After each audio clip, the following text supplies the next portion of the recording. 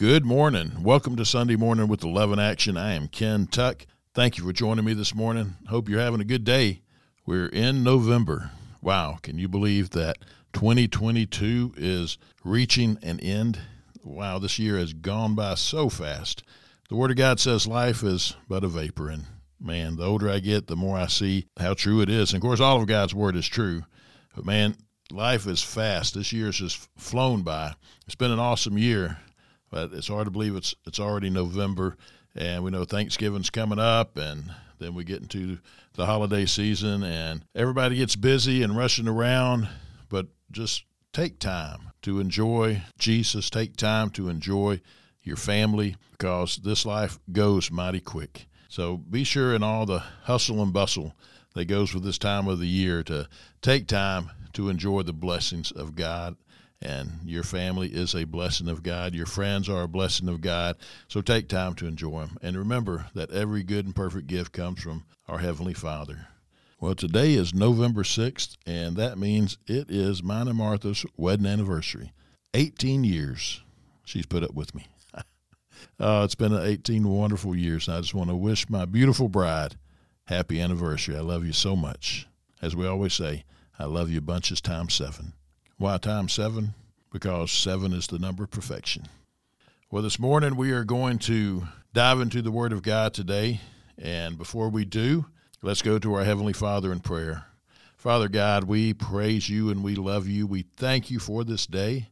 Thank you for your Word. Thank you for your Son, Jesus. Thank you for your Holy Spirit. Thank you for you, God, for just who you are, Almighty God, Abba Father, the Alpha and the Omega, the beginning and the end, the Creator. Father God, you are everything. You're our provider. You're our healer. God, you do everything for us, and we just can't say thank you enough. I thank you that we can have all of eternity to thank you. Lord, if we just receive your free gift of salvation, then we will be with you forever, and we'll have the opportunity to praise you and worship you and thank you for all eternity. And what an awesome day that's going to be to see you, Jesus, face to face. Oh, Lord, I thank you for just loving us like you do. Father, we thank you for this time to get into your word this morning, and I ask you, Holy Spirit, to teach us, guide us, lead us into all your truths, and may we be doers of your word and not hearers only. Father, we praise you, and it's in your holy name we pray. Amen. Well, today I'm going to teach on a verse with a command from Jesus that is, or at least it seems, impossible to obey. Do you ever come across Scripture and some commands that Jesus gives us and think, how can I do that? Or is it even possible? And here's one of them. It's his command that begs to ask those questions. Matthew chapter 5, verse 48, where Jesus says, "You therefore must be perfect, as your heavenly Father is perfect." Well, no pressure there, is there?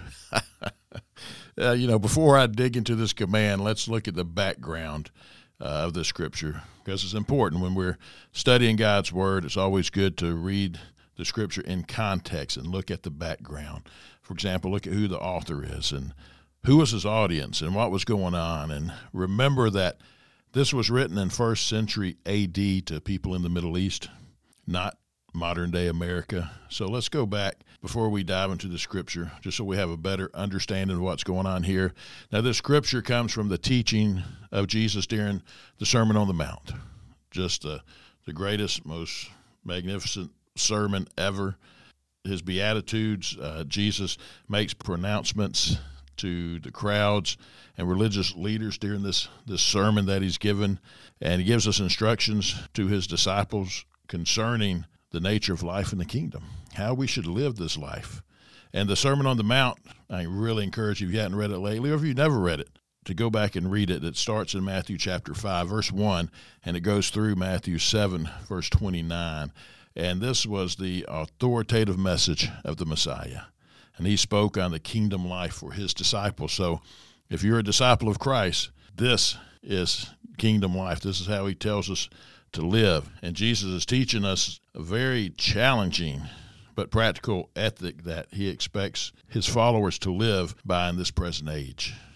You know, what Matthew recorded is probably a summary of a longer message but the structure is a unified whole, and it's also has similarities to the Sermon on the Plain, which you can read in Luke 6, verses 17 through 49.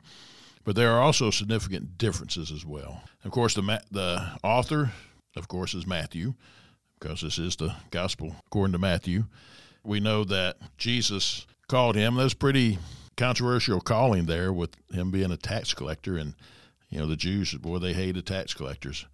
Picking Levi, as he's called in Luke and Mark, was very controversial, but obviously Jesus picked him, so obviously it was a good choice by Jesus there.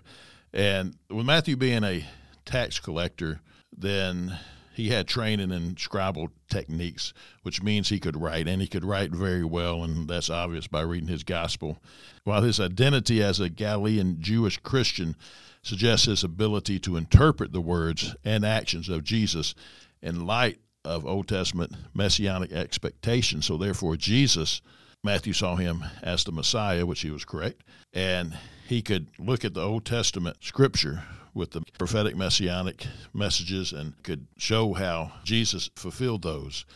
Here's one interesting fact about the Gospels of Matthew, Mark, Luke, and John is that you may or may not know is their names are not mentioned as the writers, as many of the books in the Bible are. Not all of them are, but Matthew, Mark, Luke, and John, none of the four Gospels includes their names as the authors in the original manuscript. So technically, these Gospels are anonymous. But don't worry, and don't go out and say, Ken said the Gospels were anonymous. But technically they are, but we know that Matthew, Mark, Luke, and John wrote them. So be sure to remember that part. But it was just an interesting fact there.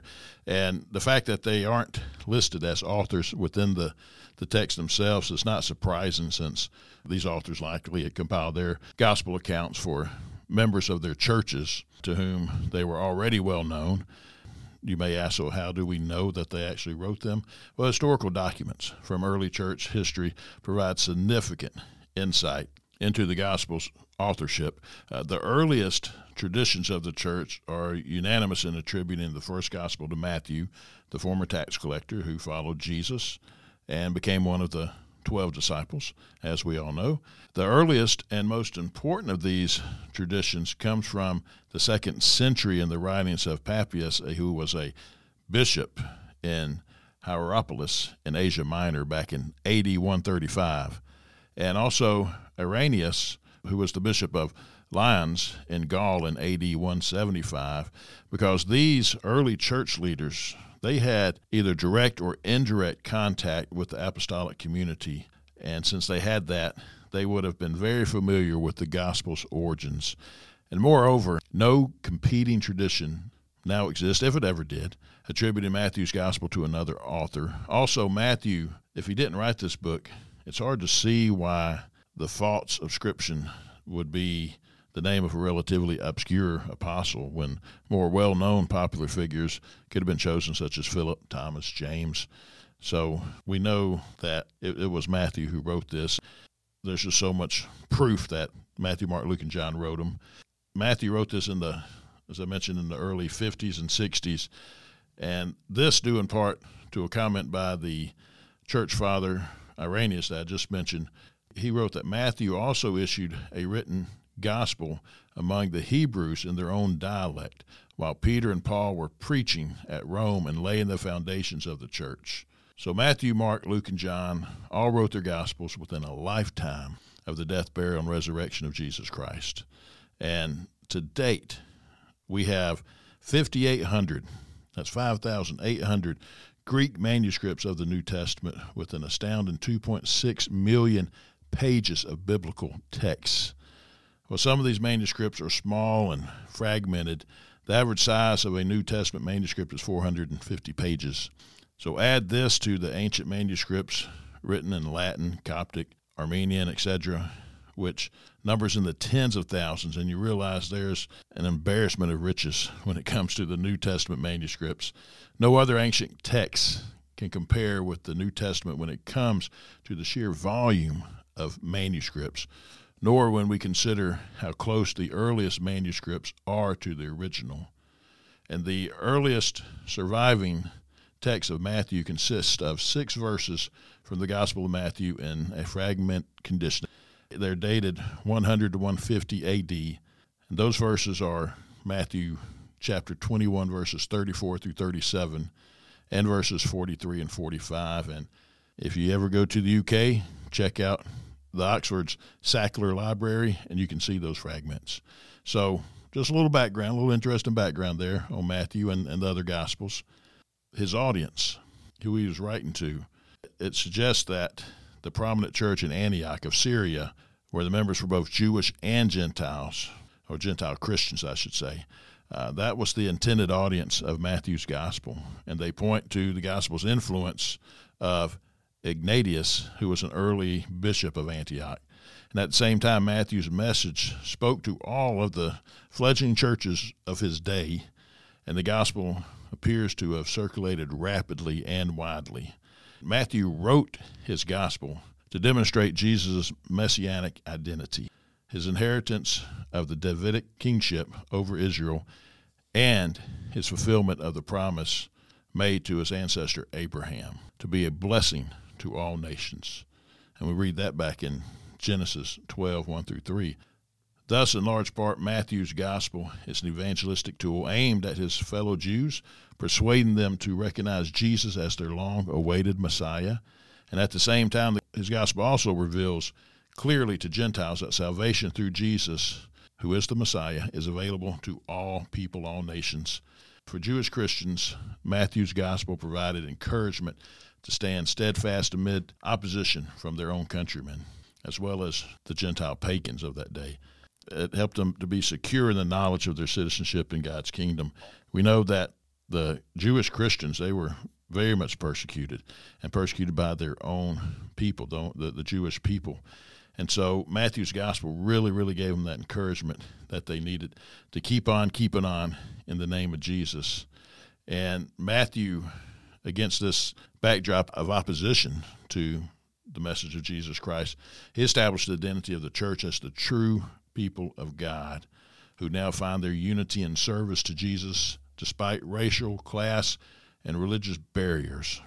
And his gospel provides necessary instruction for all future disciples, Jew and Gentiles, who form a new community centered upon devotion and obedience to Jesus the Messiah amid significant opposition. So Matthew wrote this. Yes, his audience was the church in Antioch of Syria, but the message is for all of us believers who would come after them. So God gives us another very powerful book to read as he gives us this message through Matthew. And let's dive into this message. Matthew chapter 5, verse 48, again, you therefore must be perfect as your heavenly Father is perfect. Wow. Every time I read that, it's just, I have to say, wow, be perfect like my heavenly Father is perfect. So Jesus says to be perfect as your heavenly Father is perfect. And you're like, what? Be perfect like God? There's no way. No way I can do that. I've had a few people tell me, oh yeah, we can be perfect. So I quickly go to 1 John chapter 1, verse 8, where we read, if we say we have no sin, we deceive ourselves, and the truth is not in us. Look at that. John wrote this letter. First of all, it was to the church, okay, to believers, to followers of Jesus. And in 1 John chapter 1, verses 3 through 10, John is saying all humans are sinful. But Christians, we have that joyful fellowship with the Father, with the Son, and with each other through repentance and faith in Christ. Then also notice that John used the verb have, which is present tense. He didn't say we used to have sin. No, he said we have sin. And so that's that present tense there. And then he also used the word we, so he included himself. So we see the Apostle John is saying, I'm not perfect either. No human is perfect. So again, how can we be perfect like God? Well, let's read it in context. Let's start in verse 43, Matthew 5, verse 43. And this is Jesus, again, preaching the Sermon on the Mount. He says, you have heard that it was said, you shall love your neighbor and hate your enemy. But I say to you, love your enemies and pray for those who persecute you, so that you may be sons of your Father who is in heaven. For he makes his sun rise on evil and on the good, and sends rain on the just and on the unjust. For if you love those who love you, what reward do you have? Do not even the tax collectors do the same? And if you greet only your brothers, what more are you doing than others? Do not even Gentiles do the same? You therefore be perfect, as your heavenly Father is perfect. So our Lord sets before us the only absolute, perfect, and holy being as the ultimate standard of character in the kingdom of God. That's as high as a standard as you can get for being perfect for anything when you put God as the standard. And so let's look at that word perfect. The word perfect here means completeness in all parts. Perfect signifies in the New Testament completion in Christian character, a desire to please God in all things, and a sincere compliance with all of the divine precepts. So to be perfect as God is impossible. But for our encouragement, let's look into these words closely and remember that, number one, that a high standard is necessary in everything to attain true success. Just think about any career that you have. If you want to have real success, you're going to have high standards. If you want your company, your church, your ministry to have true success, you're going to have high standards. And we need to remember that a high standard is necessary to lift our thoughts above earthly standards. If we look at earthly standards, we'll set those goals, those standards too low. We need to set godly standards. Number three, a high standard is necessary to meet the boundless desires of our spiritual being. Our spiritual desire is to be like our Heavenly Father. We know our flesh desires to sin. So it's that battle between flesh and the spirit. But our spirit wants to and desires to be like our Heavenly Father. And therefore, we have to have this high standard to be perfect as our Heavenly Father.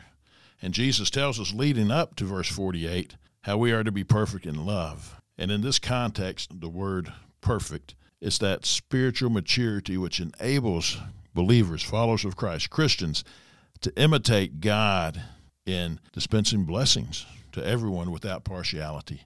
Doesn't matter if they love us or they hate us. We want to pray for them, love them, bless them. And so when we're looking to Scripture and says, be perfect as your Heavenly Father's perfect, who set that example for us of perfection? Well, of course, Jesus did. He's the only perfect one to ever walk on this earth. And he set the ultimate example of perfect love, which, of course, is not something we can attain in this earthly life. Yeah, Jesus is the ultimate example of how we should be. He's perfection, and we're not. But nevertheless, it's God's high standard for us, and he expects us to strive in that direction. So we got to keep striving to be perfect as God is perfect. And some people are thinking, man, that's way too high of a standard for me. Well, hold on. Don't give up yet. Hold on. It's impossible for us to be perfect like God. We understand that. But in the previous verses on the Sermon on the Mount, Jesus has essentially asked us for perfection. Let's look a little bit further back at Matthew 5, verses 27 through 28, where Jesus says, "You've heard it said, you shall not commit adultery. But I say to you that everyone who looks at a woman with lustful intent has already committed adultery in his heart. So what more can be done about adultery if lust has been driven from your hearts?" See, the standards are high. And then look again where we just read in verses 43 through 45, "You have heard it said, you shall love your neighbor and hate your enemy. But I say to you, love your enemies and pray for those who persecute you, so that you may be sons of your Father who is in heaven." So who else is there left to love after you love your enemy, right? You love the ones that you love, obviously, and then Jesus says, well, love your enemies also. So who else is there to love? If we can love our enemies as well as love our loved ones and friends and so forth, then we've perfected that, haven't we? Same thing about adultery. If we can not think about those thoughts and not do the physical act or think about doing those acts, then we've perfected that part, right? And we can only do that through the power of the Holy Spirit, though. Don't try to set out and do any of this on your own strength, on your own might, because you will fall miserably, because we all have. Only the Holy Spirit can help us do these things. We look at this command to be perfect as our Heavenly Father is perfect. We look at it being impossible to keep. The thing is, we should strive for perfection. For I believe Jesus is telling us that we should strive for perfection at each level in our walk with him. And that's something that's called sanctification. That's where the Holy Spirit, through him working in us, we repent of our sins we haven't yet overcome, and we strive for perfection in that area or those areas. It's studying the Word of God continually, not just blowing off the dust and opening it up every now and then, but studying it continually and being obedient to him. And sanctification, it's ongoing. It's a lifelong process of being made holy or separated for God. And I'll do some teaching soon on sanctification, and we'll dive into that because that's such an important teaching. So what aspects of perfection are we to strive for? There are several. First, in character, meaning our temperament, honor, integrity, moral fiber, fortitude, reliability, discipline, perseverance, generosity, humility, loyalty, patience. You get the picture there. Secondly, in holiness, we are to separate ourselves from worldly values, and we are to be devoted to God's values instead of our own. So we need to see what God's values are. That's why we need to study his word, and we need to be devoted to him, to his values instead of our own. Third, maturity. We can't achieve Christ-like character and holiness all at once, so please don't think you can do that all at one time, because we can't. It's impossible. But we must grow in maturity and wholeness. Just think about it this way. Just as we expect different behavior and thinking from a baby, from a child, from a teenager, from an adult, so God expects different behavior from us depending upon our stage of spiritual development. So whatever stage we're at, then we work for perfection there. Then we go to the next stage and the next stage and the next stage. And again, it's a lifelong sanctification. It's lifelong. And so don't ever say, all right, I've arrived, because we haven't, not until we see Jesus face to face. Then fourth, in love. We seek to love others as completely as God loves us.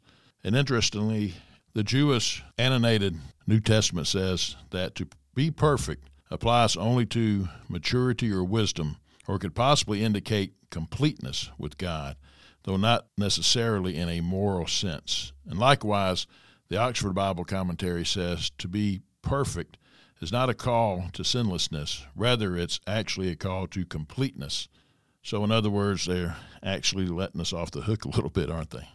On the other hand, the Life Application Study Bible says that we can be perfect if our behavior is appropriate for our maturity level. Perfect, yet with much room to grow. I really like that. I want to repeat it again, that we can be perfect if our behavior is appropriate for our maturity level. Perfect, yet with much room to grow. So again, it's that what stage are we at in our walk with Jesus? And then we go to the next stage and the next stage. It's a continual process. And our tendency to sin must never deter us from striving to be more like Christ. Don't let anything stop you from desiring and striving to be more like Jesus. Our Messiah calls us to excel, to rise above mediocrity, and to mature in every area, becoming more like him. Those who strive to become perfect will one day be perfect, even as Christ is perfect. Let's read 1 John chapter 3, verses 2 through 3. Beloved, we are God's children now, and what we will be has not yet appeared. But we know that when he appears, we shall be like him, because we will see him as he is. And everyone who thus hopes in him purifies himself as he is pure. One day we will reach perfection, and that's when we see Jesus. One day he's coming back. He's going to give us glorified bodies, and we're going to be with him forever and ever, and we'll see perfection on that day. The MacArthur Bible Commentary says, Christ set an unattainable standard, which sums up what the law itself demands, as we read in James chapter 2, verse 10. For whoever keeps the whole law but fails in one point has become guilty of it all. MacArthur goes on to write, though this standard is impossible to meet, God cannot lower it without compromising his own perfection. He who is perfect cannot set an imperfect standard of righteousness. The marvelous truth of the gospel is that Christ has met this standard on our behalf. Jesus was treated as a sinner, though he was perfect, to purchase our forgiveness, everlasting life, righteousness, and perfection. We are treated as if we lived a perfect life like Jesus did. He paid for it all. What a marvelous, amazing Savior and Lord we serve. And I agree so much with John MacArthur there. We do serve such an awesome and amazing Lord and Savior. There's no one like Jesus. And when we stop and think about that, through what he did on the cross for us, dying, rising again, that when we give our lives to him and we repent of our sins, God forgives us, and he looks at us as though we never sinned. See, Jesus took that sin, took all of our sins to the cross, and he took our sins and gave us his righteousness, and he offers forgiveness for everyone. What an awesome God we serve, and there's just no one like him. So Jesus commands us to be perfect as our Heavenly Father is. If he commands us to do something, and as impossible as it sounds, he will help us to accomplish it. And again, we're not going to accomplish it here on earth, but we can strive for that perfection here on earth. And then one day we will see perfection, and we will become just like him when we step into eternity and when Jesus comes back and he gives us our glorified bodies. But while we're here on earth, we need to strive, be like Jesus. We must let the Holy Spirit work in us to bring us into perfection at each stage in our life. Each stage that we walk with Jesus, we need to let the Holy Spirit work in us to reach that perfection. And remember, it's a step by step. We can't attain it overnight.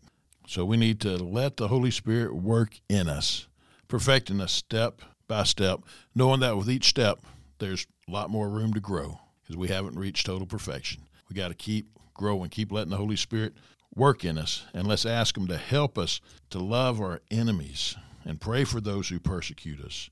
Let our love grow in that perfection that we see Jesus telling us about there in Matthew chapter 5. And also remember, it's a long journey, throughout this life. As some of us will have shorter lives than others, but still, it's a step-by-step, day-by-day, lifelong journey.